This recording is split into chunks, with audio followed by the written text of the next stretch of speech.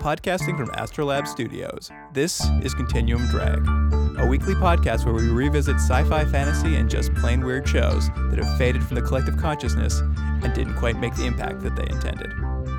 This week, Space Above and Beyond, episodes 16 and 17. Neil, what's your six with Herrick? First you tell me not to enlist, and now you're telling me what to do? Guy thinks he's John Wayne. Who? Look, I've seen his kind before, all right? Long gone, gung-ho, with nothing to back it up except a squad of men. He's my CO. Doesn't mean he knows what he's doing. Well, how do I know you know what you're doing, huh? The only fight I've ever seen you in was with Craig McPherson when he asked Kylan to the winter dance. Look, Nathan, I may be a rookie, but one look around here, I can tell this ain't no winter dance. I've been through a lot, Neil. I've seen a lot. All right, Herrick's never even seen battle. He's got a lot to learn. Don't be his guinea pig. He'll learn it with your life, my life, and the life of every one of your buddies. You've been in the Corps twice as long as Herrick. Some girl's quarterbacking your team. She's 10 times the Marine Herrick will ever be. Yeah, I guess we'll find out. Look, I'm trying to keep you from getting killed. Why can't you just let me lose?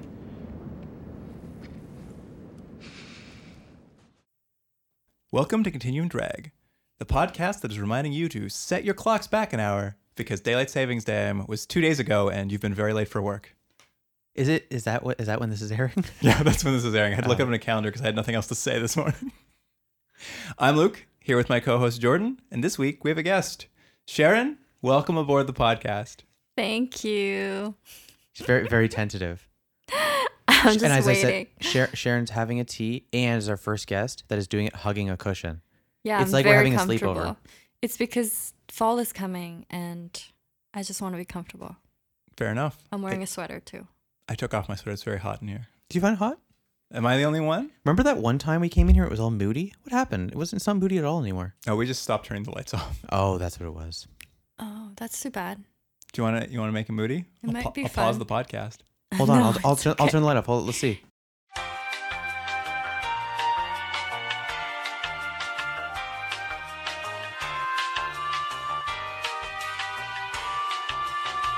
And we're back. And it's much moodier. It is It's moodier so now. nice. Is it better now? So much more aligned with my fallness. All right, Sherren. I'm not sure how much you know about the podcast, but I was curious. Were you a fan of science fiction television? Like, is this a thing you watched much growing up or even now? No, I don't watch a lot of science fiction. I think now I watch more science fiction than I did as a kid.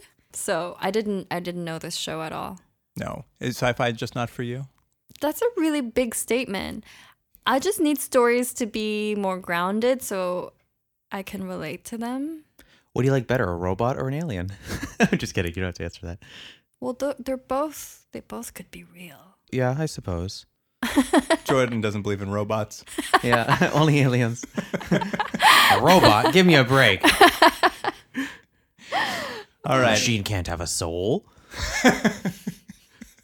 Well, you've said you never heard of this show before. No. Well, when it came out, these two episodes we watched would have come out February and March of 1996. So what would have young Sherren have been up to if she wasn't watching these shows?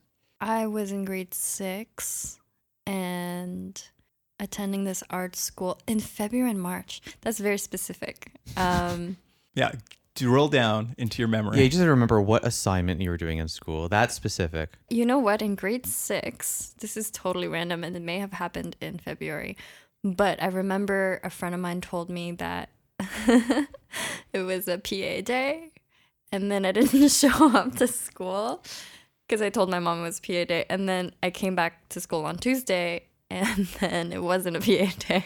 It was very embarrassing. Sherren, doesn't sound like a just friend. remember that now. That's a hilarious prank. Wait, let me ask I you don't though. think she meant it as a prank. I think she just... Did she go to school that day? She did. But I don't think that she was trying to tell me. But here's the thing. I bet you had a great day off though, didn't you? I did. I Yeah. had a really good day off. But then everybody laughed at me. And I didn't really even get in trouble because I genuinely believed it was a day off. I love it. That's wonderful. That's a wonderful story. Very heartwarming. That's what I was doing, skipping school. Unintentionally skipping school. Unintentionally, while Space and Beyond was on TV. You were such a bad girl by accident. All right. Well, let's get into the episodes, and we can have a little bit of chat, see what you thought of this show that you've never heard of before. A show that's almost 20 years old, right? Well, 20 years old. Yeah. I did the math. Yeah. 21 years old. There you go. In your head. Yeah. Like a robot. Mm-hmm. Like an alien. All right. Here is the IMDb synopsis for episode 16, Toy Soldiers. Rookie squad accompany the 58th on a simple recon mission. Gung-ho, untested rookie squad commander makes reckless decisions against standing orders. West's kid brother is under his command. That summary was courtesy of Keith is me. Ah, Keith is back.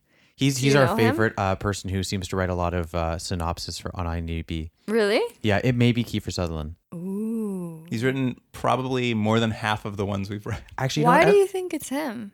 Well, because the name is Keith is me. But now that I think about it, I actually think it's Ross F. Sutherland, his brother. Why would he go by his... Because he's jealous. He's jealous of his brother's success. So he uses his name? Yeah. He's like, actually, I'm Keith. Yeah, exactly. Keith That's what it is. It's me. Yeah. That's right. Well, I just gotta say, and we'll see what you guys thought of this.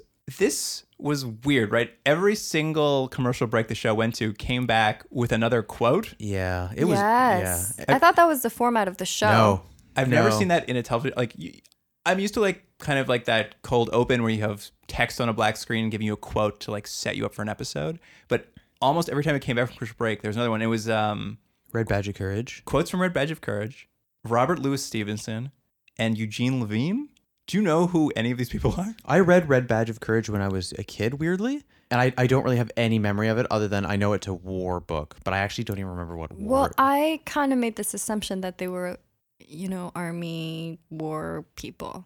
You're not wrong. The one that really stood out to me, I looked into Eugene Levine. Apparently he was one of the communists in Russia that kind of led the revolution or something. It was odd because the other ones were like Red Badge of Courage is clearly a military book about someone who's had cowardice and wants to do good again. And then Robert Louis Stevenson is obviously the author who's written Robinson Crusoe and et cetera, et cetera. Jordan, that's the big one. Yeah, you must have read those books. You feel? I read. What was that first one you said?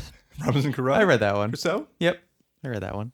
But yeah, it was just weird. I've never seen a show have so many quotes in a single episode. This show has a tendency to every now and then it'll kind of break format, but in a way that I don't know if it works. And I'm trying to think of an example where it's done that before. Like it's done this sort of title cards before, but every now and then they'll just be like, "What if we just try this?" And it seems like it never quite works. I don't know. I don't know if it worked or didn't work on this episode because I didn't think this was a great episode, but it was a weird lot of talk. It was weird. So yeah, it was weird. There you go. So actually, when the episode opened, I was like, okay, they're doing this like close-up thing.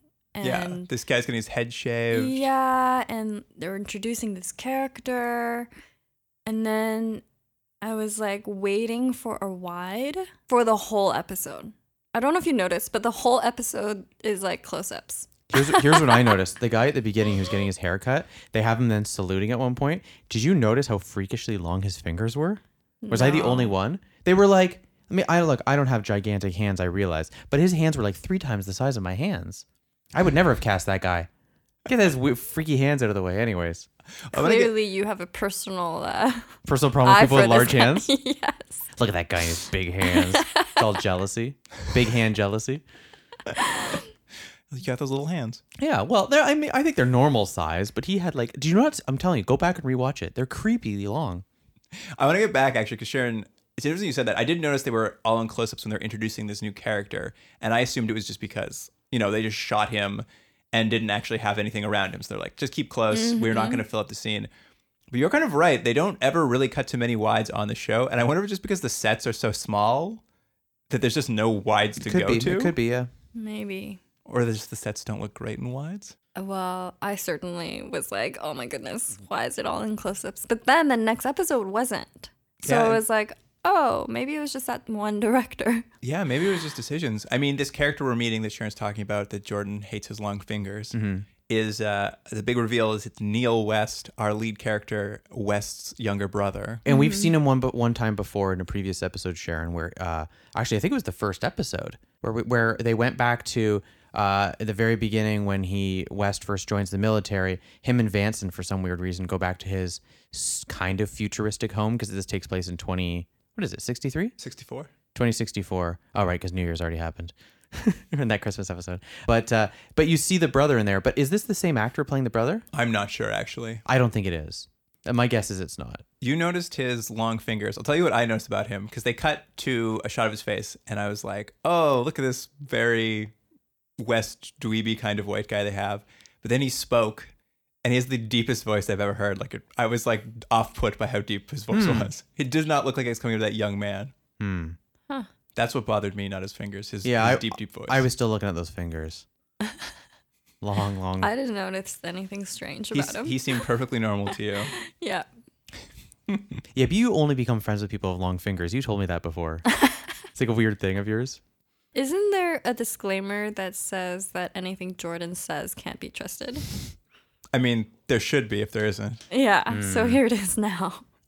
That you only like people with long fingers? You afraid that people might think that's true? You should hear what he says about me on this show. Oh, okay. It's supposed to be on his toes. Anyway, getting back to the show, Neil, West's younger brother, has just come to the Saratoga. He's part of this rookie squad, the 5th Recon Force. And when he bumps into West and his pals, West kind of chews him out for being new meat. But they have a pretty cordial relationship, I think. It seems like the two of them get along pretty well. He's kind of happy to see his brother, though he's, a little worried that his brother is going into war, but what's he going to do about it? And that kind of just sets up the episode. We kind of know it's going to be West dealing with his younger brother who's joining the military and kind of what that's going to mean. What we kind of see is the 5th is just arriving. They have a rookie commanding officer named Lieutenant Herrick. And this guy's very interested in glory. He's fresh out of the academy, just like Neil himself they're very excited to be there. They just want to prove themselves in battle. Their commander loves to yell at them. You reminded me of one of my cousins, actually. Anyways, we'll leave that at that. Yeah, we'll leave that in the podcast. Yeah, it doesn't matter. The commander that was yelling at the lineup of men? Mm-hmm. Yeah, do you remember him? He was like, I thought they were doing a drill sergeant, and I guess he was acting that way, but it wasn't I thought maybe that was their training, but it was just, that's how their leader treats them. He's like a fresh officer, fresh out of the academy, I think. I think you see this in a Vietnam sort of story or something, like a guy who just wants to prove himself and move up the ranks or something. I did he had a great nickname for Neil when he was yelling at them. What was it? He called him a cake boy. I didn't catch that. I like that. Yeah, little cake boy. Little cake boy. I mean, the best part was when he got yelled at. That's true. McQueen comes in and then kind of dresses him down for being such a hothead. And this and in front of the other men. That was the point, I think, right? Yeah. That was the point, is to you think you're a big guy? Well, I'm a bigger guy. And then weirdly, right after that, someone came and dressed down McQueen. And then after that, someone and dressed down that guy. Remember? That didn't happen. So Russian nesting doll of dressing down? Yeah. Imagine the whole episode was just that. Another person comes and they yell at that person. God, how long is this going to go on for? The basic plot of the episode is that they get called in for a mission. They're going to send it down to a planet to do some recon. But the wild cards, who are our leads, don't have any support. So Neil and his little squad of misfits are going to join them to kind of support them on this very nothing mission. They're just going down there to watch the aliens, see what they do, and then report back. It's a very simple setup to this episode. We're going to go down, we're going to look at these things, we're going to come back. And you get a pretty clear sense that Neil and this Lieutenant Herrick, they really want to fight something, so it's going to go wrong pretty much immediately. Almost every episode, they send the team down on a pretty much nothing mission. Almost always. And you always know something's going to, because they're like, this mission is, you guys are going to get some sand.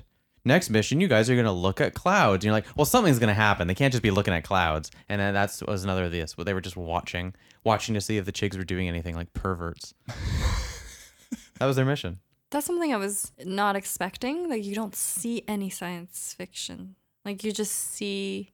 You see a planet, them. You see some ships landing, but it is more of a military show. It's a militaristic science fiction. And I think what you're maybe pointing to is you barely see the people they're fighting, right? Yeah. Only in shadows, only in glimpses. I think part of that is by design, that through the whole show, you've learned very little about who they're fighting. You see them occasionally and stuff, but we've learned almost nothing of their culture or a little bit about their technology and things. But I think also in a more practical sense, I think they look kind of silly, the suits, when they're lit really well. Mm-hmm. And so I think it's a little bit of both, that they keep them in shadows and they look a little bit more menacing. Because when they're in the daylight, you're like, look at those kind of clunky Power Rangers-esque sort of costumes they're wearing. They're on the planet, and West is very worried about this commanding officer. That's kind of the premise of this episode. He's worried that this guy is going to get his brother killed. He's a hothead. So West, in classic fashion, because he wants to talk to his brother and they're two different trenches, he breaks a piece of equipment in his own trench just so he has an excuse to make his brother like crawl across the battle lines to give him a replacement. One, that's classic West of doing something very selfishly, but two, how did he know that his brother was going to be the one that was going to come over? I guess maybe his brother was because it's very conveniently written in the script. I suppose, but I mean, in terms of the actual world we're living in, he says, "Send West." Oh, you're right. Oh, there you go. Well, that answered my question. So There you go. Very good. Pay attention. It's sustained. Jordan was half asleep probably when he watched this. I was half asleep. But yeah, it is classic West, and basically the scene is just for them to have a heart-to-heart where he's just like, don't follow that guy. He's a hothead. Be very careful. Don't go chasing glory. Everything that we've been saying so far. But what was great about it is they're both mic'd, and the mics are hot, Yeah, why was that? and everyone Isn't can it hear over what they're the radio? saying. But then his colleague got so mad at him about that later. And the hot-headed lieutenant who he's bad-mouthing can hear everything he's saying. That's weird that they didn't turn their mics off. But more importantly, Luke, do you remember in a previous episode, that was the whole plot line, was that the Chigs could hear their microphones. Yeah. Remember? So why would they ever even have them be open? They haven't learned a single lesson this entire show, or West hasn't anyway. West hasn't. But I thought he wanted them to hear. Oh, you think so? Yeah. You think he was trying to get that message down? Because why did he have his brother meet him halfway? I don't know. But I don't know. I don't know if he did. See, I thought it's funny that you watched it that way, because I didn't think he wanted people to hear. I think it was just they're accidentally on and they're having this very personal conversation, and everyone is just sort of convenient that everyone can hear this personal conversation. But that girl Vanson was like, "What you pulled that with the why did you pull that with the?" Yeah, breaking the equipment. Oh shoot! Okay, never mind. Oh, you thought she was just like, why'd you thought- do that stupid hot mic trick? Yeah. Maybe she did. That's interesting. I'm not 100% sure. It was weird that they did that, and then the conversation they have is, at first I thought I was going to like his little brother more than I was going to like West. West has been a character we haven't typically enjoyed very much. Mm-hmm. But Neil comes off as such a dickhead. Yeah. He's like defending his commander, which is fine. He can defend his commander, but he literally says of Vanson, who's the lead of West Squad, he says, "You've got some girl quarterbacking your team." And I'm just like, what is wrong with you? Yeah, well, I think it might be a bit of a problem of this episode is that they introduce a new character. Let's pretend you didn't see him ever before in a flashback or whatever, but it's a new character. We don't really learn much about him, and you don't really have a reason as an audience to care about him. So, spoiler alert, he's going to die in this episode because you can see it from a mile away from the beginning of the episode, but I don't think as a viewer anyone cares, because it's like, oh, this character we don't know anything about, care about, he died? Okay. Yeah. And at least that's how I felt. It was, and he kind of he's a kind of a whiny jerk. It's like, all right, good. I'm glad he's dead. I kind of assumed that We cared people a lot cared about this guy. about these two brothers, And then with all the flashback stuff of them running in the field, Let me mention one thing, Luke. that was the only wide. Did you notice? Did you notice, Luke, that even in the past their face was dirty? No. Because you're always obsessed with people's how dirty Oh my their face goodness, is. I noticed that too. The dirt was like very makeup dirt Yeah, their faces are always filthy for some reason. I don't know why. because of It's the pollution in the air. Oh, That's a different. I think it's just bad camouflage, and you think it's the pollution in the air on these. By the way, how many different quarry-looking planets are they going to go to? Every time they go to a planet now, it's the same stupid quarry planet. it's hard to find locations. I Jordan. guess. Anyway, I assume that the future is very polluted. just on every planet. This is not. Everywhere. They're not on Earth. Yeah, everywhere is polluted. Oh, everywhere. And that's why they look like quarries. It could be. It could be. I like the theory. Mm-hmm. Anyway, this sort of open mic conversation that everyone hears, this Lieutenant Herrick uses it to rally his troops, be like, see, they don't respect us. We should do something to prove ourselves. And they just so happen to see like a communications satellite thing that the Chigs have set up at some distance. They're just supposed to watch it. And they're like, we're going to go out there. We're going to blow that up. We're going to prove that we're like cool military guys, just like everybody else. And they all wear goggles in this episode. And what's funny about the goggles is I don't think they fit any of the actor's face. And they're just too big. And they clearly, no one can see out of these goggles. And they keep putting them on. And I don't know what in the world of the show those goggles are supposed to be doing, because they're just black. Like there's just black glass. So it's just like, hold on, let me pull this down before I shoot. I'm like, there's no way you can see it of those things. I made the same note, is they look so ill-fitting. I think they're supposed to be night vision goggles, but some of them fit better. Some of them are like, seem to be on the edge of their nose. They look like, my goodness. I was watching it and I said to Laura, I said, don't you think that one guy looks like a Cenobite? You remember in Hellraiser? You know those weird little people, the one guy has spiky face? There's one really creepy guy with little glasses. He looks just like that. I'll put it on Instagram. Okay. So everyone can enjoy my reference. That's so funny. I can't believe you noticed those things. Well, I mean, they were in the last 2 episodes, and it's the first time they've ever used those weird goggles, and I'm like, man, just don't fit. They just don't fit the actors. But it's because you were distracted at how tight the shots were the whole time. Yeah. You're obsessing. I really was obsessing. Pull out. I was just like, Pull we're out. still, and I was like, I also hate close-ups that are unnecessary. But so much of it was like extreme close-up in this episode. Maybe they just didn't finish building sets for this episode. They're like, just stay real close on everybody. I think you're right what you said originally. I think it was just a director's choice. Yeah, I mean, I guess it's also this like brotherly thing. But I mean, that's not most of the episode. Like what we find out coming up here is this rookie squad goes out to this comm satellite. They're going to blow it up to prove themselves. But when they get there, it's just a decoy. It was set up specifically to draw them out so that the aliens could get the drop on them. And immediately they're basically pinned down and they've revealed their location. The wild cards have to call in a broken arrow and get like support to come down and evacuate them, because basically they've blown the entire mission. These are the episodes I think I've made it clear. These are the episodes that I like the least. This sort of really hard military trench warfare, sort of just shooting and yelling and stuff. I don't find it terribly interesting. And in this episode, for large amounts of time, was just people shooting and things exploding. And I just don't find that terribly interesting as a viewer. And also, weirdly, after we had a couple episodes that really brightened things up and had a little bit more, just a different look to it, this episode went back to the very harsh, realmy browns and grays that I'm not a big fan of for whatever reason. I don't know if it was filmed before, but I was just like, ugh, just turn on a light or something down there. I mean, as the first episode that I watched in this series, I found it really difficult to engage and to be interested, because I didn't know what it was about. I knew it was about these two brothers. I didn't care about the brothers. I didn't know who the bad guys were. There was a lot of like fighting that, and I wasn't sure what they were doing and why. And well, a lot of it's, I mean, that's what when they get pinned down here and it's clear they've been walked into a trap because they're dummies. Mm-hmm. They're even called back. They're like, hey, retreat and come back. And they're still like, no, let's stay here.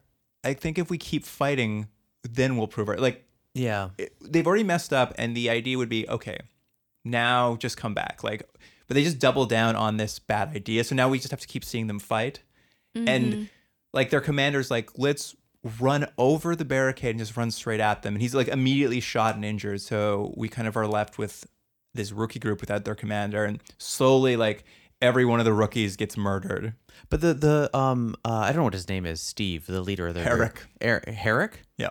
It's Eric with an H? Herrick. Oh, his name is Herrick. That's new. It's very like Scandinavian. Anyway, Herrick, he doesn't die right away though. Don't you see later in the trenches and he's injured, right? Yeah, he's just injured. He's the only one who doesn't die. Right, of course. Classic jerk. He gets everyone else killed, you know? But it basically ends with Neil, West's little brother.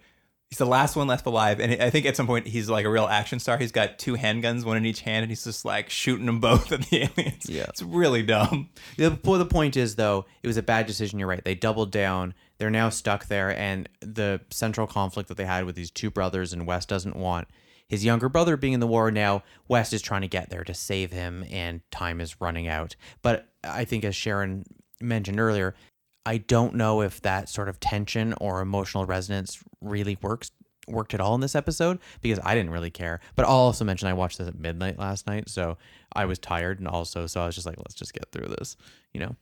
But I also don't know, like, when he made that decision, I wasn't like, oh my God, that's so foolish, because I didn't know how powerful the opponent was, you know? And Right. like, I don't know who they're fighting and what the stakes are. I mean, there weren't stakes. Like, they were... Yeah, so why not? Like, it wasn't clear to me that it was a stupid thing. You mean if they ran ran over the trench and you saw it was just children on the other side, you'd be like, that was a good idea. Everyone could beat these children. Well, I think maybe to that point is, you know, they weren't, like, they make it quite clear that they're not supposed to disobey orders, and they're quite clearly disobeying Right. orders. That seems to be less about who the opponent is. It was really just setting up, look at these people disobey orders, and now they're going to get punished for it. Right. There was a strong underlining theme of just obeying orders, you know, and that's how the military. The show really does push sort of militaristic ideas a lot of times. It's very pro-military for better or worse. And this episode really did push that. Following orders and doing everything the proper way keeps you alive. Keeps you alive. If you're a rookie, you just have to do your best and do your time, and like that's the idea. And you know, there's a whole race across the battlefield so West can get there to save his brother. But when he gets there, his brother's already dead, and that's kind of leaves us in this moment where he's just like crying over his brother's body, like his worst fears have been realized. And I mean, this will be new to you, Sherren, but this West character from very early on, his character has been set up as a guy who goes rogue, disobeys orders, ignores the safety of his own squad all of the time. Almost every episode. And his brother's doing the exact same thing he always does this episode. Like, it runs in the family. But the funny thing is they don't point that out. You would think the writers would have noticed, like, this is a family trait. You know what I mean? We just, you know, in the West family, they just do their own thing, and that's just what they're like. But they never have that inner sort of reflection of the character, of him sort of seeing himself and going, oh no, I can see what's going to happen now because my brother's just like me. They sort of miss all those interesting character points to this, and so you just end up with two kind of bland characters, and then so like we said, when the death happens, there's no real resonance at all. No. Actually, you know what was funny? As I was watching it, part of me kind of hoped, it wouldn't have redeemed the entire episode, but part of me kind of hoped that what they were going for is, we were supposed to think he was going to die, they managed to save him in time, but he gets court-martialed or something, or like there's some sort of like humiliation that comes out of this, like his character's forced to face repercussions for disobeying orders. Like there was going to be something like that. I thought it was going to be about that West had to learn to accept his brother's life choices. You know, that like, oh, your brother, you know, he sees his brother as a certain way, but his brother's grown up now and he has to come to accept that. But they didn't do that either. Yeah, that's what I was expecting too. That was the setup they did, and they tried to resolve it by them just having a conversation, like, just accept your brother for being different. He's like, okay. And then like they just killed him so it could be sad. It was weird. Obviously this episode was a bit of a mess, and certainly you're right, Jordan, reflected back to early season episodes where they just couldn't land the story. They like would pick up an idea and then forget about it and then kind of go the most obvious direction with it. Yeah. So not a great episode for Sherren to watch as her first episode. Sorry, Sherren. It's okay. It's all good. Sharon's going to sleep right now, everybody. She's having a little nap. I'm just going to lay down my pillow. All right. I think we spoke enough about that episode. Let's move on to the next one that we watched, episode 18 or 17, I apologize. And a much better episode, I thought. I'm not here as your Commodore, but as a comrade in arms, bereft of family, friends, and most of the comforts of home. I am missing one bowl of fresh strawberries in thick, heavy cream. Gentlemen, if you know the whereabouts of the stolen fruit, you may place it outside my cabin door within an hour. No questions asked. If after 1 hour the strawberries are not returned, I will resume being your Commodore. A shipboard search will be conducted. The guilty parties will be found, bound, quartered, and cast overboard. Carry on.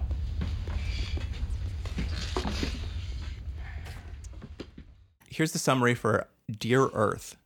Mail delivery from Earth brings differing news for the members of the 58th. A mission doesn't go well for Damphus. Hawks and McQueen become documentary stars. But who stole the Commodore's strawberries? That summary is courtesy of uncredited. They didn't want their name associated with it. I like that they just I like grabbed that. little like scenes that happened and put that as the synopsis. Like character walks down hallway. Yeah. That was weird. I wish liked someone would it. have taken credit for it. No, you Okay. didn't like it? I thought No, I it liked it. summarized it well. No, it's a good summary. I don't like it. I want Keith is best to be back. Or what's his name? Keith is best? Keith is me. Keith is Keith me. is Yeah, me. yeah. Maybe he just decided this time he's going to be selfless and give this one to the world for free. Right. Oh, and let me just say, I think that this episode was filmed after this sort of break that we think happened in the show, where they got a little bit, either it was an influx of money or something happened because the graphics get a little bit better, the sets are a little bit There's different. wides. Yeah, and so I think that previous episode we watched was actually filmed. I think they're airing them in order, not the way they shot them.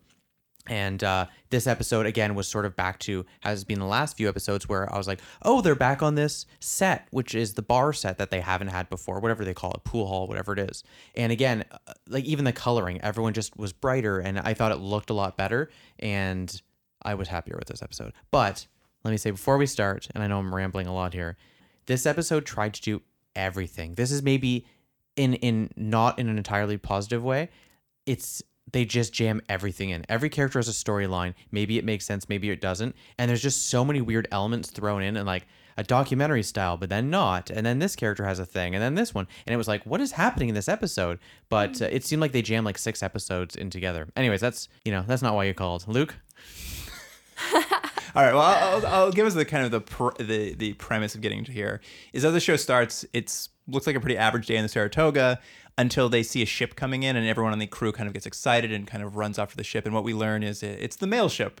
I liked it. I thought it was a good little opening. The mail has arrived. It was great. Well, I thought they set up this thing where I thought they were going to be bodies, and then they were... Well, that is the Mail. setup, right? You think it's Yeah. going to be and they've done that before, where it's the opening, it's going to be something, oh no, what's this episode going to be? And this was like a more light, oh, it's because the mail arrived. That's why they're all showing up. Yeah. It was Was nice opening. It was really good. I've said this before, but this show has shades of MASH, and this episode specifically, they take a lot of, like, I can, as a big MASH fan, there's almost like 4 different MASH episodes in here, and that opening was very much like that. Also, Wes got another haircut. He keeps getting his hair shorter and shorter. Did you notice that? I didn't notice that, actually. Yeah, his hair's getting shorter and shorter. Everyone's getting haircuts. They started all with long hair, and maybe it's just a mid-90s thing. They're all getting like their friends' haircuts or something. You know? Remember Friends came out and everyone got their haircut? Yes. Yeah. It was the Rachel. Well, The he doesn't Rachel quite have the Rachel. Don't get the wrong idea here. Wes didn't get the Rachel haircut. I'll get back to where we're going on here. So they get their mail. Damphus gets like 12 letters from her chef boyfriend, and they all smell like food. Would that really work? If Sherren, let's say I'm writing you a letter, Mm-hmm. and you're millions of miles away, but I work in a diner, and I'm like, you know what? I want her to remember that I work in a diner, and I wave my piece of papers over my deep fryer or whatever. I don't know if it's going to smell like a deep fryer. You don't know. You don't know until you try, really. Yeah. Okay. Well, next time I send you a letter, I'm going to go put it over a deep fryer. And I'll go a million miles away Mhm. from you. Oh. How sweet. Wang also gets some mail from home. He gets a book about the Chicago Cubs.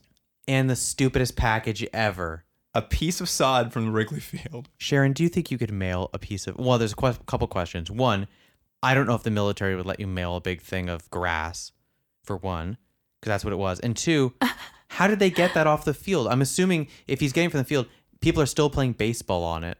So I guess his parents work there like groundskeepers? I don't think so much about those things. No? You a piece of grass comes in the mail and you thought, that seems fine. Takes a big sniff of Maybe it. I'm just very gullible. Maybe I'm just like, yeah, it's possible. To be fair, you were told in grade 6 that it was a PA day, and then you just didn't show I up. totally have so much faith in people. It's so true. You just thought it was really sweet they'd send grass all the way across the universe so he felt at home. Grass with still like the roots and dirt hanging off of it. I don't think so. They don't check. Do they check? I guess they do. It's the military. They'd be reading your letters. Man. Yeah, you wouldn't want to Intelligence. write anything too salacious in those. Well, you got to live your life, right? That's true. Yeah, that's true. Even in war. Even in a chick war, you Yeah. gotta live your life. Yeah. Speaking of, Vanson gets a letter from her sister, a video message. Yeah, by the way, the video quality apparently in the future is terrible. I mean, it was also the past. Yes, but it's science fiction. It's the future. And it looked like they recorded on a VHS. Well, that was probably the case then. It's true. Actually, this is very funny because this happens a lot this episode. And I think it even happened another episode too. They keep referring to cameras as digital cameras. That's true. Yeah, they did it a couple times. Anytime they have to remark on a camera, they're like, it's a digital camera because it's in the future. Yeah, because you don't want people thinking that they're using film. Too expensive. It's just very funny. It's like if today I said, Sherren, don't forget to bring your digital camera with you. And be like, that's redundant. Yeah, it's redundant. Exactly. That's my point. And in this video message, she learns that her sister's pregnant, about to have a baby, and she's going to name the baby after their mom, which is very sweet. But Which Sherren, is not, why is she so mad? because it was her name. She wanted to use it. Yeah, Vanson wanted to name her own baby after her mom, so she's very mad at her sister this whole episode. Also, we've But never it's had... her mom's name. But so she wanted to name her baby that, which is totally fair. I'd be really mad if my sister took a baby name of mine. But if it's their mom, isn't that fair game? That's a question for you. I honestly, I thought this was actually a reasonable conflict, but my brother and I never talked about baby names. It's just not a thing that probably happens amongst boy children. Mm-hmm. So that's why I was curious for your perspective if that was reasonable, unreasonable. I mean, as a woman, I don't know. I don't know. have names for babies. But you would be mad. But you seem to think it is unreasonable that her sister would take the name, but because it's their mom's name, maybe it's not? Yes, because it's your mom's name. You could that makes sense that you would want to name your kid after your mom or your grandma, especially if she passed away. So, yeah, it seems a little weird that she's so mad about that. And it was Marianne. That's what she wanted? Yeah, she wants to name her daughter Marianne. Also, it's very presumptuous. You're right. How does she know she's even going to have a daughter? She might have only sons. Exactly. But we did miss the point that they sort of tried to hint that it's a little sad because the tanks don't get mail because they don't have any family. Hawks and McQueen are very sad because they're not going to get a letter from home because they don't have any family because they're little in vitro babies. Yeah, that's why it's a sad day for them. Right. Also, because they're in vitro babies. Hawks at one point didn't know what Christmas was either. Oh. Yeah, sad, right? So sad. You're not sad for him at all. But this is also where this episode crosses over with the last Christmas. episode. Mm-hmm. Is West gets a letter from home. Yeah. And no one's told his parents that his brother is dead. Yeah. Yeah. That's super awkward. That is awkward. Well, that's an awkward conversation to have at any time, especially during a chick war. No? Well, I was more... when he got the I think we're maybe jumping ahead, but that's fine. The letter that he was very upset about the form letter. Oh yeah, I mean, as the episode goes on, he's trying to fight for someone to send a letter to his parents because what he finds out, we can just do this now. We'll get through West's story right now, and we'll come back to the rest of them. That's a good way of doing it because each of the characters have a storyline. Well, I've got that. Oh, okay. Sorry, Luke. Don't you ever doubt him ever I again. know. I shouldn't have done it. I don't know what I was thinking. Don't. I really West that up big time. But yeah, like you said, Sherren, it's a big thing about how to get his parents to understand that his brother has died because the military hasn't done it. And what he does some research and finds out that they sent the letter to the wrong Neil West. Instead of N-I or N-E-I-L, they sent it to N-E-A-L West. As the military does. Just a little clerical error. And they're just going to send a form letter back. Commodore Ross tells him, he's like, yeah, we'll send him a form letter. That's what we do for everyone. And West is very upset by that idea because, it's his not brother. Good enough. Protocol is not good enough for his brother. It's not good enough for his brother. I'm hold on one second. I'm going to pull up my note here about this because he says something very specific about his brother. Oh, yeah. He says that he's upset that they're going to send a form letter because his brother fought, defended, and died for a cause he believed in. But that's not what happened when he died. No, his brother literally went on one mission and died because he was stupid. I think he gets a form letter. It's like... It was very weird. I'm like, your brother fucked up and died. It's not like he was that much of a hero. But I think that was... I hear you, totally. But I think that was the writer's way of conveying that finally he accepted his brother as his own person? Yeah, his brother's wishes, and that he he supported him. Oh, that's interesting. That's good. I mean, that's kind of them remedying maybe some of the shortfalls of the last episode. Maybe. Or maybe he just, I don't know if it's like a remedy or if it was just a plan that he was going to accept it after he died and fight for him. So you think this was all a long plan? All planned? Yeah, I think so. Sherren, you have a lot of faith. I like it. We already talked about that. But yeah, so he ends up writing his own letter back to his parents, which is a very meaningful letter where he kind of tells them from his bottom of his heart kind of like how he feels about his brother and how they shouldn't read the form letter. And if he ever dies, just to reread this letter. And you kind of see his mother reading the letter as it's pouring rain outside and she's crying. It's a very, very emotional sequence of... You know what I was thinking about during that scene is when she's crying, looking out the window, I was like, it's very unnatural for people to cry like outright, like standing tall and looking out. Yeah. When you're crying, you're kind of curled up and...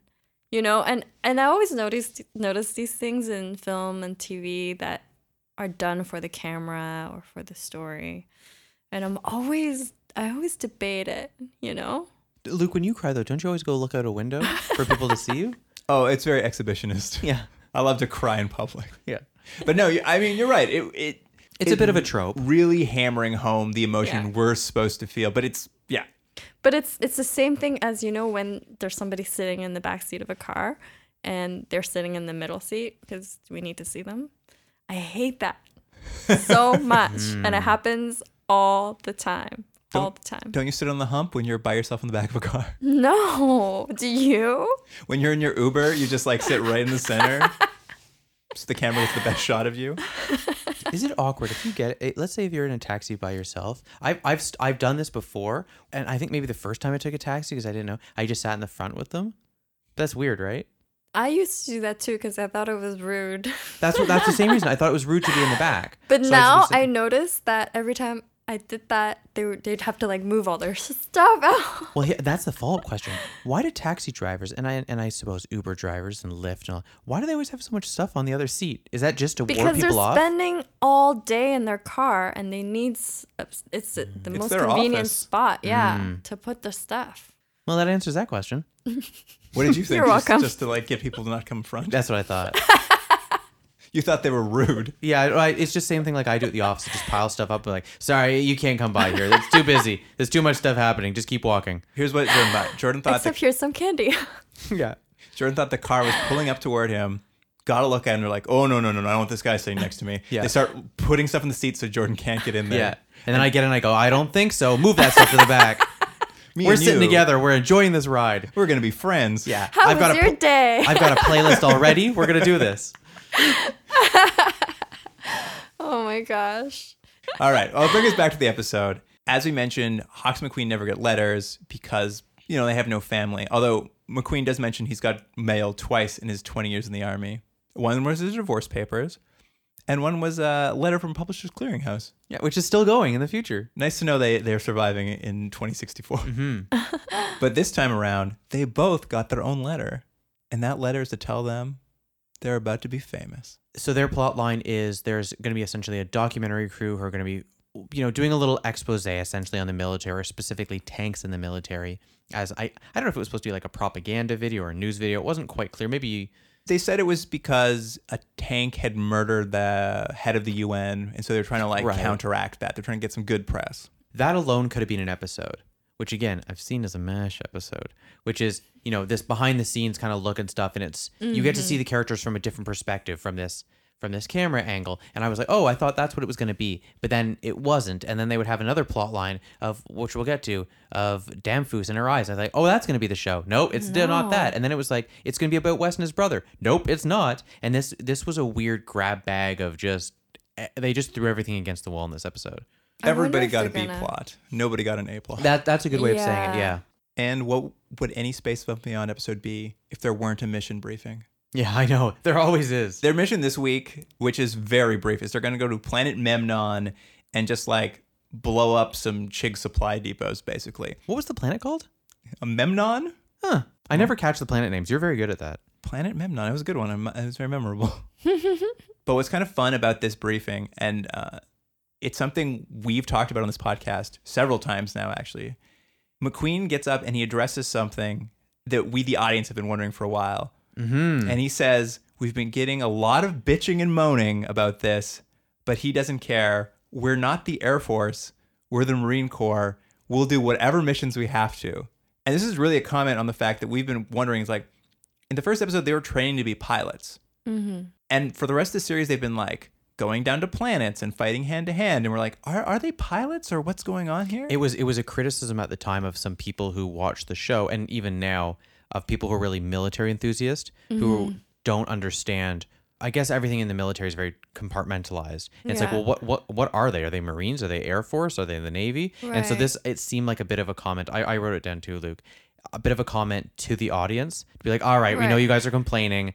It's the future, and this is how it is. And that seemed what that line was. At least I felt that way. It was definitely a comment on that, for sure. He said they're the Marine Corps. Every Marine's a rifleman. That's how he finished that. But yeah, it's kind of a funny meta comment. And just like, stop complaining about this. It's hard to write this show. We need to find something to do every week. They can't be in a plane every single week. Right. They go down to the planet, and a couple important things happen here for the episode, but they're there for a very short period of time, and their mission's a success. But there are two very important things that happen are Wang steps in some glowing green goo. Yeah. Mm-hmm. And they get attacked, and Damphus gets blinded in an explosion. Yeah, the explosion hits her in the face and shatters her goggles, the stupid, useless goggles. They can't see it if they're wearing again, and they shatter and go into her eyes. And so now, as we mentioned, everyone kind of has their own B-plot. So I'm going to like veer off from the general episode. Let's just talk about Damphus's episode, because she's been blinded on this planet. She's got all these notes from her boyfriend. Yeah, and she loses them. That was the biggest thing. I was like, oh no. And then they don't ever talk about it again. Well, I think it might be because when she's blinded, she's with Wang and she's very upset because she hasn't finished reading the letters. And she could die down there now. She may never see again. And she begs him to read the letters out loud so that she knows what her boyfriend was saying to her. And it's a fun scene and very funny because Wang starts reading them and then he stops. He's like, maybe we should come back to these later. Wang did exactly what I would have done in that situation. If I saw, because what we're saying is, he starts reading the letter. He realizes it's a Dear John letter when the guy's breaking up with her. And so he's just like, let's skirt this issue so we don't have any crying. I would have done the exact same thing. I would have said, and he says, you smell great. Anyways, that's all he says. All right, let's get you back in the ship there, blind girl. But she won't take it. She needs to know what happened. So Wang is forced to read a letter where her boyfriend breaks up with her as she's blind on this planet. And worst of all, like, he breaks up with her to hook up with her college roommate. Who he's hired at the diner. That's what happened? Yeah, something like that. It was very awkward for poor Wang. And of course, she's very distraught.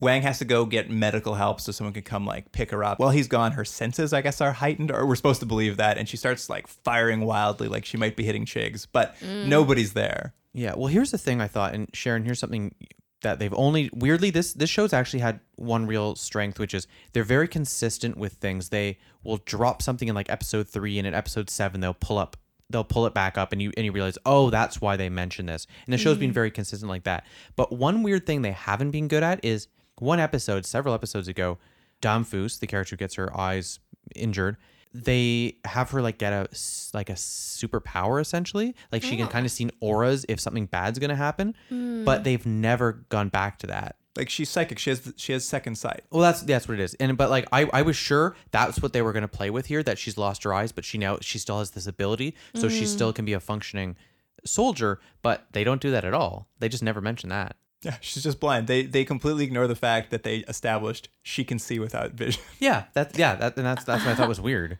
Interesting. They managed to bring her back up to the Saratoga. They're going to repair her eyes because in 2064, docs can repair anything. Except what, Sherren?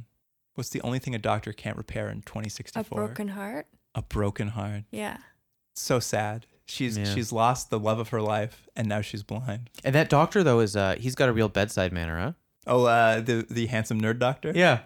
I liked him. Weirdly, the show has like these kind of secondary characters in this episode were probably more interesting than the actual core cast. This doctor who's treating her, they cure her eyes, and this is kind of it's very weird. She gets broken up with, she gets blinded, they fix her eyes, in like a couple minutes. Like, I thought that was going to be something that was drawn out. Like, again, that's a MASH episode where Hawkeye gets his eyes injured. You don't know if he's going to be blind or not. That was a whole episode. I thought it was going to be the same thing where I'm telling you, this is like literally, it's like 4 MASH episodes jammed into one. But I thought that was going to be her thing. Like, maybe she's never going to see again. But they're like, she got her eyes injured. Nah, she's fine.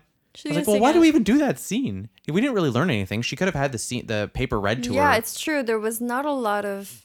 Yeah, it was just she was injured, and then she was opening her eyes, and it was going to be blurry for a while. And then the doctor was like, ooh, he made some... what was the joke he made? I wrote it down. He gives her shades, like sunglasses to wear because her vision will be harmed for a bit. And he's a little flirty, actually. BCGs. Yeah, he offers her glasses, and he says, these are BCGs. Do you remember what BCGs stand for? What the medical term BCGs means? No. Birth control glasses. What? What are those? He gives her those dark glasses and he says, these are BCGs, birth control glasses, because no one's going to hit on you while you wear them. Oh,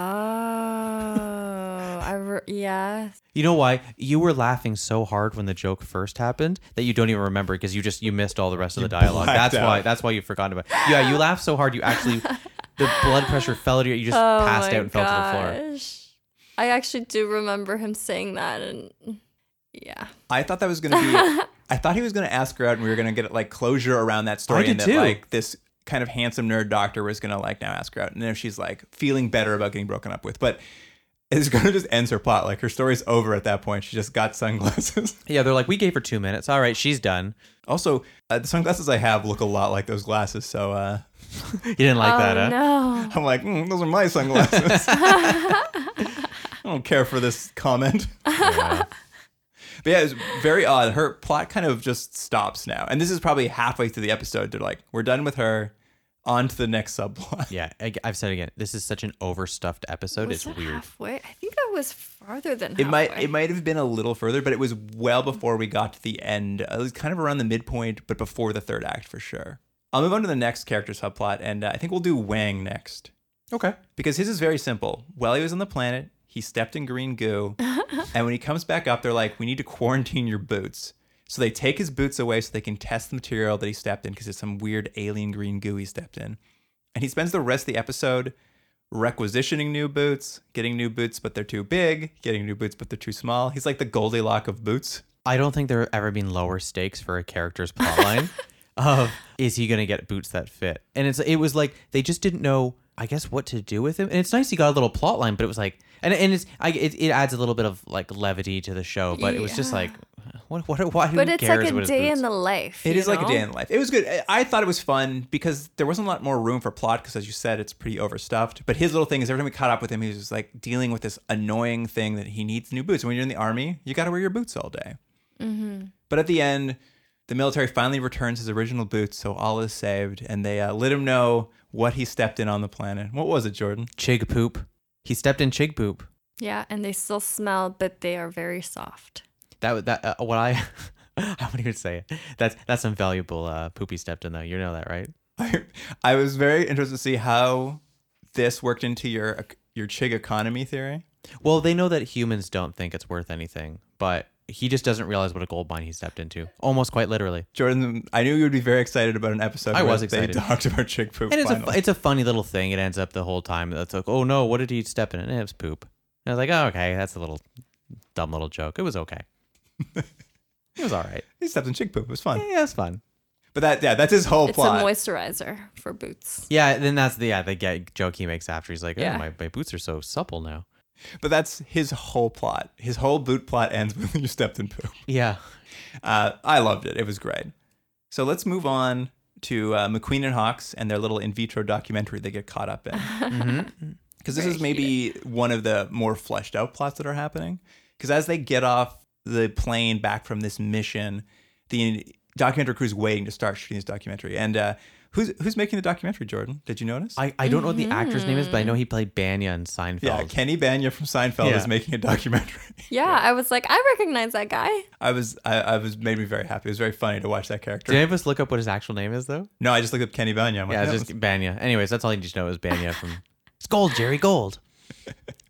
And do you notice the camera guy who's following around all the time? He's wearing these weird glasses with like weird lenses on the front. I didn't notice that. Oh. They're like what a jeweler would wear, They're like magnifying glasses on the front of glasses. And I'm like, how does that work? In Tech War, remember there was a camera crew? Didn't they have a weird camera guy in that too? But they didn't have this camera guy actually has a big camera on his shoulder, and then in these glasses in addition. In Tech War, the camera guys just had like Google glasses. Oh, right. Maybe yeah. it's a viewfinder. Oh, maybe it is maybe he just looks at his viewfinder remotely through the glasses. Oh. It is the future.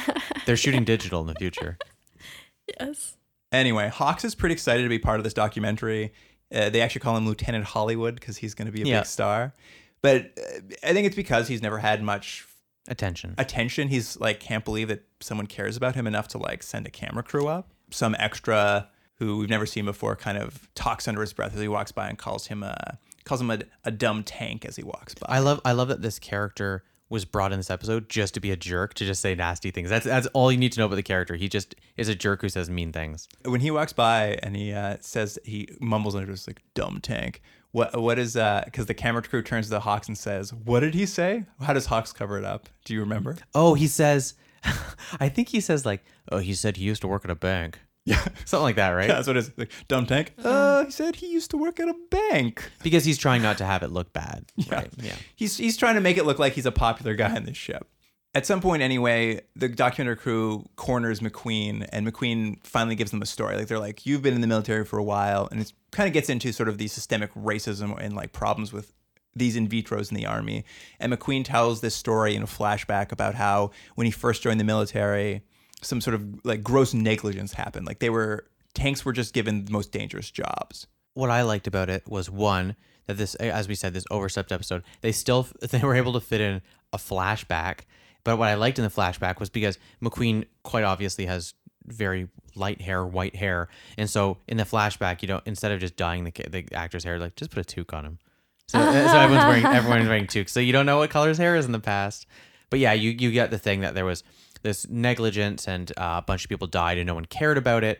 And he was punished. He was in solitary confinement or something. That was he assaulted a commanding officer trying to save the tanks who were in trouble, and he got 120 days in solitary confinement. But he says he could have been they could have given him a lethal injection for such an infringement because he's such a second-class citizen that he has no reason to hit anyone. And this guy who locked these tanks and let them die, he gets no repercussions whatsoever. Right, because and that's your classic tank thing, that they're just seen as disposable. They're not seen as like real humans. He tells this very meaningful story, and now Hawks is sort of feeling like maybe I'm like putting on airs, I guess. I'm not sure. What happens basically is this racist character walks by and kind of says he's glad those tanks burnt up, or like what does he say? He makes some sort of joke about torched tanks. Yeah, he makes a rather insensitive comment about how he's glad they're all dead, and then which really irritates Hawks because he's more of a hothead than McQueen is, and so he just decks the guy and just beats the crap out of him. And then McQueen pulls him off and says, hey, like, cool down.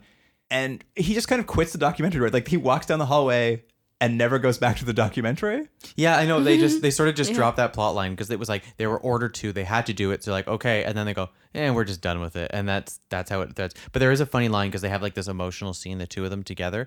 And then Hawks is like, I just thought I would be somebody. And McQueen's like, you are somebody. I was like, okay, guys, enough.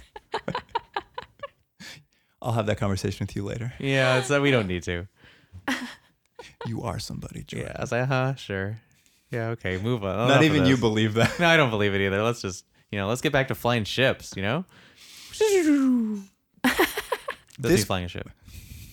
This plot just ends right now. They never come back to the documentary crew. In fact, the only time we see it again is right at the end of the episode.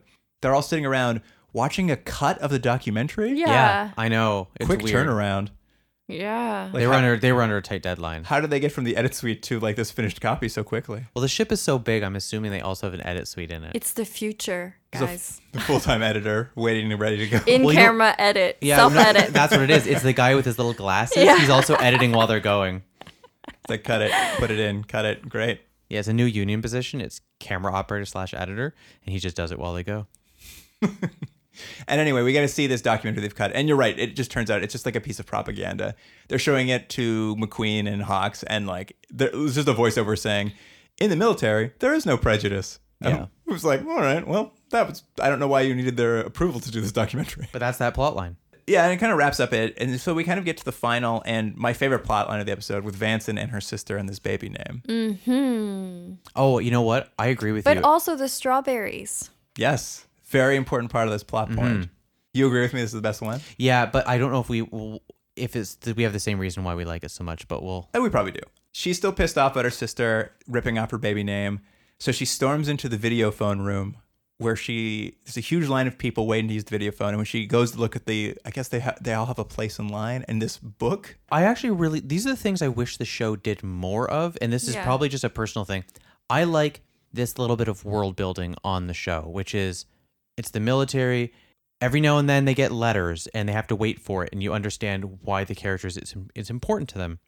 And then also stuff like this, that on the ship, you can't just make a call to someone. You have to line up, and it's a big pain. And all these sort of things that build this world of what these characters have to go through. I liked it, and I know it's weird, and I'm sure it doesn't jive with other technology we've seen in the show. But I just like the dumb thing that in the military you got to line up forever, and it's like that classic thing everyone's had that you are in a rush and then you look and there's a line of 1,000 people. That was the basic feeling they're trying to have, that she has this really important thing, but everyone else also, feels the same way, and they're also in line with their very important thing.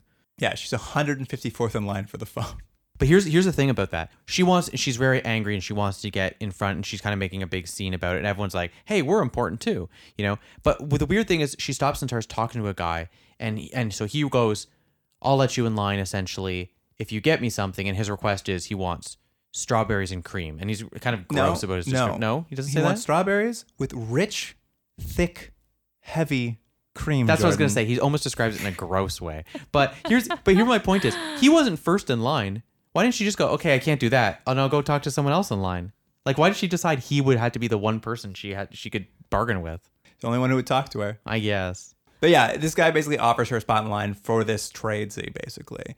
And yeah, you're right. Why didn't she talk to anyone else? I don't know. I did like this guy says, like, you either deal with me, or by the time you talk to your sister about this baby name, the kid will be a teen with pimples and wearing dumb clothes. Yeah. Do you think teenagers, they always just wear dumb clothes. Yeah, it doesn't matter. Every generation, even in 2064, they'll be wearing. The adults something never stupid. get it. What do you think the cool teens are wearing in 2064? Boxes. Well, because of that Kanye song. they're wearing boxes? That's still gonna be a trend? I don't know. It's retro. That's the first thing that came into my head, because I was like, I don't understand that. In 2064, 2018 is big. It's back. It's back. Yeah, It's back, and the Kanye song is a classic. Kanye hasn't embarrassed himself in any way, shape, or form. yeah, right. But yeah, so Vanson needs to get these strawberries now. She doesn't have access to strawberries, so she's reluctant to turn to the black markets. It's implied that she tries to go through some proper channels to get herself bumped up the phone line. And what happens is McQueen walks in with this letter in his hand, and she's like, "Yes, here it is. My phone calls come in." And when he opens it up, he announces to her that you've been promoted to captain. Yeah, but she's really Which, irritated. is that random? Well, she's always been their leader, but she's Okay. never, I guess she's just never had a higher rank than them. She's just been kind of their unit commander. Right. But like, this is actually a huge deal. Like, Yeah. she's getting promoted to captain. And she was not happy. It was not what she wanted. She's very let down by the fact that she's promoted to captain. Yeah. But just help her, because now she finally decides she's going to talk to the man who runs the black market on the ship. Mank. I love this character.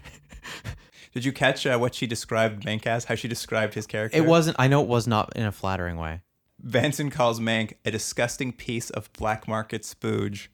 Oh, yeah, that's right. She says spooge. I thought she actually said splooge at first, which isn't any better, but yeah, spooge. Not a compliment. No, it doesn't sound like it. Do you think that's future slang, or was that 1990s slang? I think it's 1990s slang. Yeah, me too. I feel like I've heard that before. Spooge? Yeah. Hopefully not about yourself. No. But we're not here to talk about me. They said that then when you were off that day. They're like, "Where's Sherren?" Oh, she's such a spooge. She just listened to that kid. She didn't even show up. That works. Thanks. That's why guests love coming on the show. Yeah. Just because I just insult them all day.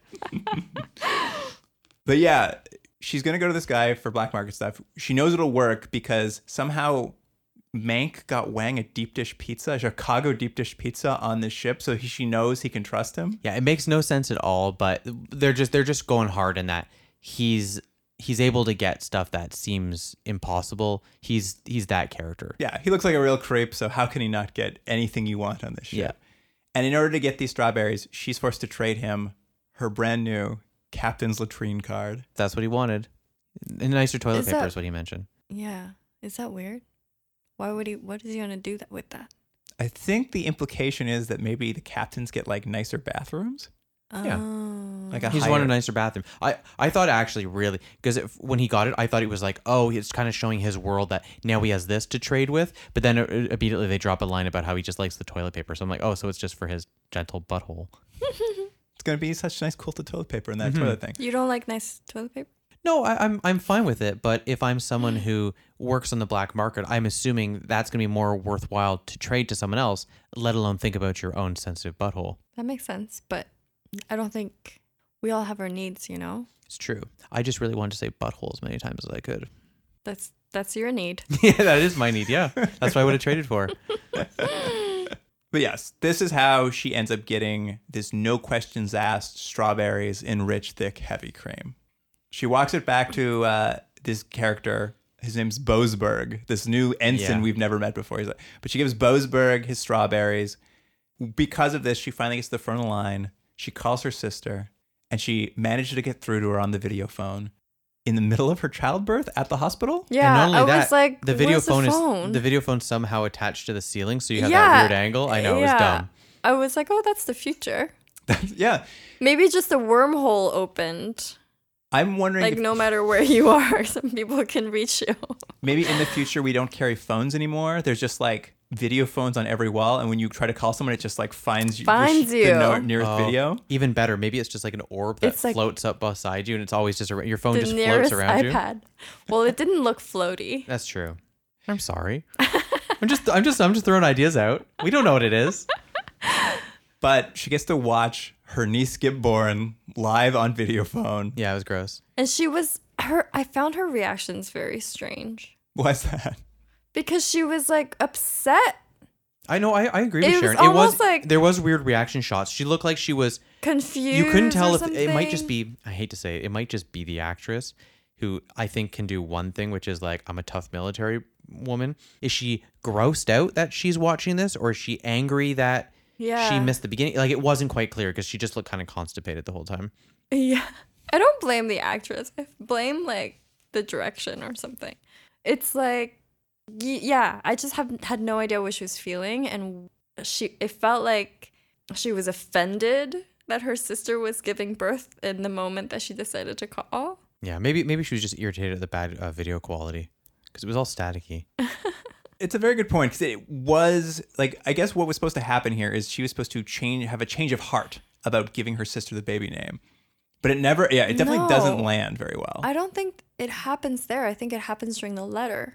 Right, because she writes a letter after watching the baby being born. But even the letter is fairly confrontational. Yes, it exactly. starts but then out it that starts way. confrontational, and Yeah. then she's like okay with it at the end. Yeah, Yeah, it's like that thing, like you say all these nasty things. You're like, but even though I feel that way, I still love you. It's like, well, you Yeah. just said all mean things though.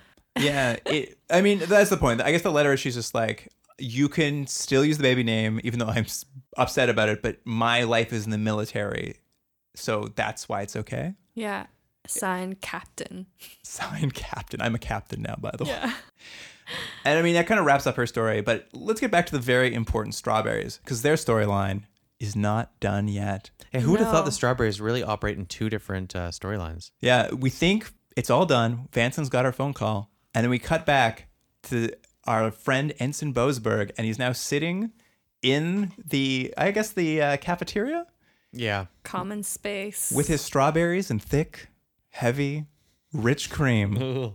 And he's just staring at them. And all these people have gathered around. All these non-characters have gathered around, and they're like, he's just looking at them. He hasn't eaten them. Why? I was like, he can hear you. He's sitting right there. And he reveals to us that why was he waiting in line for the phone, Sharon? Because he was going to propose to his girlfriend, and then he chose the strawberries instead. Yes. He sits there and he says, marriage or strawberries? Mm-hmm. I chose strawberries. He's so distraught. He knows he made the wrong choice. It's a real moral quandary. I thought that he was upset because he is recognizing that the woman that he wanted to marry isn't the right woman for him because he chose strawberries over her. I think you could be right, actually. That maybe makes more sense than what I thought. That I assumed he thought he did something rashly and now was regretting it. But you're right. Maybe he's just like, no, my relationship is over because I chose strawberries. I love strawberries more than I loved her. Yeah. Oh, that probably makes more sense. And that's why he's sitting there staring at them. It's like, it's quite upsetting. Yeah. I think Boseberg is just a bit of a bozo. Huh? You just wanted to say that. Yeah. I literally, while you guys were talking, I'm like, I'm going to do it. What are they saying? They're almost done? Yes, Just like bozo. the Got it butthole. in. Now you have to say butthole in the same sentence. Yeah, that bozo is a real butthole. Yes. Glad it came out. Nailed it. Yeah. As he's sitting there having this moral quandary over these strawberries, Commodore Ross, the commander of the ship, walks in. He's very jovial. He's very like, I'm just here amongst you as one of your own to let you know that somebody has stolen my strawberries in rich, thick, heavy cream. And I have 1 hour for those to be returned to me, no questions asked, or I'm going to launch a ship-wide investigation to where my strawberries went. If you had someone, let's say you're Commodore Ross. Sherren, you're Commodore Ross. Yeah. And you have a special order of strawberries. We don't need to get into why he's the only one who gets strawberries, but let's say you have your own strawberries. Someone has now stolen that food. Would you now want it to come back an hour later, no questions asked, and would you eat those strawberries? If someone stole my food and came back and go, oh, here's your strawberries again, and they're covered in a thick cream, I'm not eating those strawberries. Here's the thing. He mentioned the strawberries were already in cream. He knew they were in cream. Someone stole them like that. Right. Isn't that that's so funny? Maybe it's a common thing that he always gets. He's always getting pranked and on. maybe what's his name? Bozo? No, Bozeman. Yeah. Or Boseberg. He knew of their existence. That's why he was craved craving them. Ah, smart. But my point is, would you eat those strawberries if someone returned them an hour later?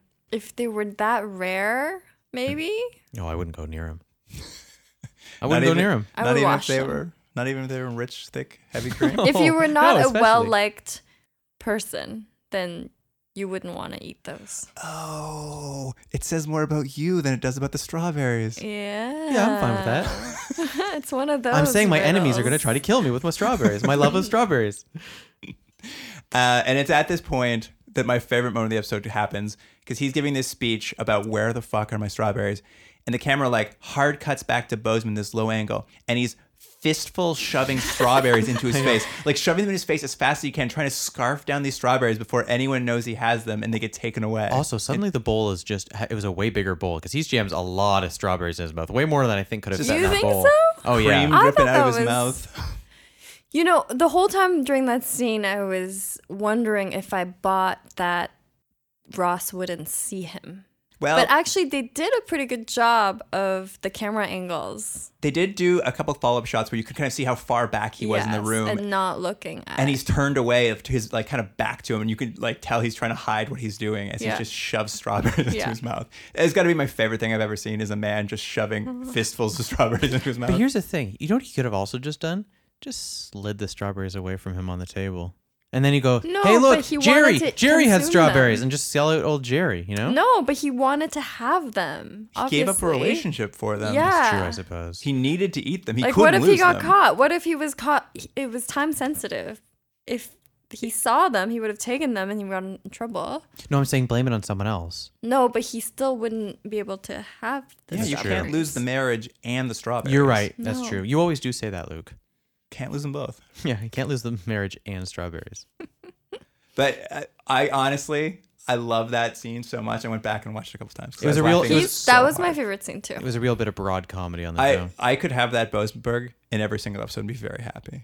Is he just a random new? Yeah. You've Totally never random. seen him before? And they gave him so much to do. in The show does episode. this all the time. They have cool. characters who show up, and then they sort of introduce them, and either they'll die or they'll just kind of go away. It's a very weird thing they do. That's like a lot of story for a Oh yeah, small that character. that actor, great week for him. He got like a huge part in the show. Yeah. And a great part as far as I'm concerned. Yeah. But that wraps up the episode. Everyone kind of got a weird little B storyline, including a bowl of strawberries. I hope that Mank is a recurring character. I like the idea of, again, a little bit of world building, that there's this character. You learn there's a bit of a black market, and there's a character there as a sort of like Quark-esque character who's just there to, Yes. has his own interest at heart. And I like that. And it's like, bring him back. Oh my gosh, he's also new. Yeah. He's new. Bring back Nerd Doctor. I loved him. Their doctor was also new? All these are characters that have never been in the show for. Oh, no way. Everyone is brand new on the show, almost every episode. That's pretty cool. It's true. I mean, and That's interesting. occasionally we'd like to see them come back. So, I mean, who knows? Maybe they'll start, because this seems to be in a late stage of the show where they were trying to build more sub-characters. Maybe we'll see them again. I don't know. So, do you have any final thoughts on the first one, Toy Soldiers, and do you want to give it a 10-star rating out of 10? Oh, boy. Oh, man. Oh, it's going to be harsh. Go first, Jordan. Toy Soldiers, Jordan. I didn't think this was a great episode, but I didn't think it was terrible. And also, I'm going to be a little bit more generous because, again, I watched it at midnight last night after I was really tired. So I'm going to give it a 6. Yeah. Do you think that's too high? No, that's okay. You give it a low, sir. I was going to give it like a 3. Oh. Well, you know what? That's interesting to see someone who's never seen the show before. That's the reaction. What do you think, Luke? You know what? I'm on Sherren's side. I think it's a 4 for me. Wow. There's a bunch of things they could have done to improve it. Like, I would have loved it if he didn't die and got car-martialed. There's like ways it could have been a more stronger episode. It just didn't work for me at all. Right. It felt like a throwaway. It was a bit of a throwaway. I think maybe my review's a little high. I don't know why. Now Jordan, I'm really second I thought guessing that you myself. were going to be so harsh. You were like, No. Luke's much meaner than I am. really? Oh, yeah. All right. So, Sherren, what do you think about Dear Earth, our subplot-packed Second. episode? I'll give that a 5. But Oh, wow. interesting. So, definitely not a show you would have watched. No. Jordan, what do you think? I thought this episode was okay. I thought it was, again, overstuffed. I'll give it a 7, which now as I'm thinking, the first episode's got to be a 5. Can I change my rating to 5? All right, I'll bring it down to 5. Because this yeah. episode was, I thought, considerably better, but wasn't, again, way too much happening, too overstuffed. But I did like that we stopped with the dregs of, like, trench warfare, which I'm tired of those episodes. I don't need to see them anymore. Fair enough. I liked a lot of Dear Earth. Like, there's a lot of, like, I liked the little subplots. I liked that it wasn't a big story. I liked these little character moments for everyone. And, like, unquestionably, Commodore Ross's strawberries and Bozeman's adventures with those strawberries, I've never seen anything I've liked more. 10 stars. 10 stars. 10 stars. Wow. Come on. I would watch Jordan that over and just over again. said that No Luke way. is harsh. There's no way that was a 10 I would episode. watch the strawberries get shoved in that man's mouth day But that and was night. only one scene. This was is a 10 10-star stars. episode. 10 Wow. stars. He's insane. That's insane. I loved this episode. Oh, man. It was a good episode, but it was like, It's not a 10 I out mean, of 10. are we like judging this episode based on in relation to the rest of the show or I'm to the enjoying rest my of the personal shows in enjoyment. the world? Personal enjoyment. All right. This is my I'm favorite so episode glad. I've ever watched on this podcast. Oh, Really? that's so nice. I had such a good time, and when it ended, the way it ended with those strawberries, I was beside myself. Wow, I'm really surprised. That's awesome. I'm so happy to hear that. 10 stars, That makes me Jordan. I happy. can't believe it's 10 stars. There's no way. I don't know, Jordan. You're missing out. I guess. Now I really want strawberries. So, because you reached the euphoria that Luke was while watching the episode. I just like strawberries. Everyone likes strawberries. Should I get you some thick, rich, heavy cream? It's gross. Ugh, no heavy cream. So Luke, plug into the Continuum Drag computer there and tell us what our overall score is for the series. Sherren, while he does that, if it drops below 5, we take the escape pod and we never watch another episode of the show again. But I have a feeling this show's average is going to be much higher than a 5 overall. Well, I gave that episode a 10. It's dead 10, so that's going to make sure there's no way we're taking Oh the escape my pod this week. Goodness. We've only taken it Escape once. pod. Really? And at what episode? It was episode 13, was it? Of Tech War. Yeah, that sounds right. to me. Different series. Okay. So where are we at, Luke? All right, so the series average for Space One Beyond right now is 6.72. Ooh, Yeah, that's so it's pretty good. nowhere near that 5. No. So fine. Sharon's ratings really helped keep us down to regular ratings. Yeah. Well, your 10 was way too high. Oh no, We're never going to agree on that. I will never see a better episode when we do this podcast. It's the best episode we'll ever What watch. if old Bozo comes Really? back and he's eating raspberries this time? Well, it's double 10. Blueberries. Yeah. What other berries are there? Lots. Bumbleberries. I would Lots. watch a whole show Gooseberries. about Bozeman stealing Commodore Ross's berries It was fun. all day long. All day long, I'd watch that show. Yeah, the show. There's no question the show can use that sort of levity. It Yeah. helps. Before we wrap up, Sherren, Yeah. You're a director, a Yes. filmmaker, Auteur. a very powerful woman. Not an auteur. And you're one of the most powerful Canadians of all time. Oh, wow. Is there anything you think our viewers Can might... I take away my disclaimer now? Believe everything that Jordan ever says. Is there anything you think our listeners should check out of yours? Do you want to? Well, I think push them in a direction? considering the content of this podcast, it's funny because my work is generally pretty grounded and isn't really science fiction-y. But I have these 3 shorts that I made a few years ago just on my own, with my camera. It's in black and white, and they're all a little surreal. And it's called The 3 Short Shorts, and you can probably Google them and find them online. You should watch those. The names are A Bad Fall, The Key, and Which Way is Happiness. You know what? I haven't even seen these, so I'm going to go watch those after the podcast. Oh my goodness. I'm very excited. And then we're going to review them. Yeah, star them. Yeah, star them. Well, I hope there's some berries in them, because Yeah. that's what I like. If you want to get a 10, you got to have someone jamming fruit in their face for Luke. Oh, so funny. All right. Well, that wraps up the show. If you want to send me your fan fiction about Commodore Ross's berries, you can get a hold of us at continuumdrag@gmail.com. And of course, you can follow us on Instagram and Twitter at continuumdrag. And thanks again for coming in, Sherren. Thanks for having me. Jordan, good to talk to you as always. Mm-hmm. And listener, we'll talk to you again next week. Bye. I think that's it. Bye.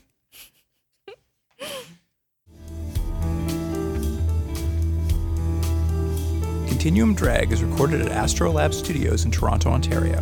Theme music by James Ruxedler. Produced by Jordan Delick and Luke Black. Special thanks to Adam Wheatner, Jeff Hanley, and Dwayne Wright.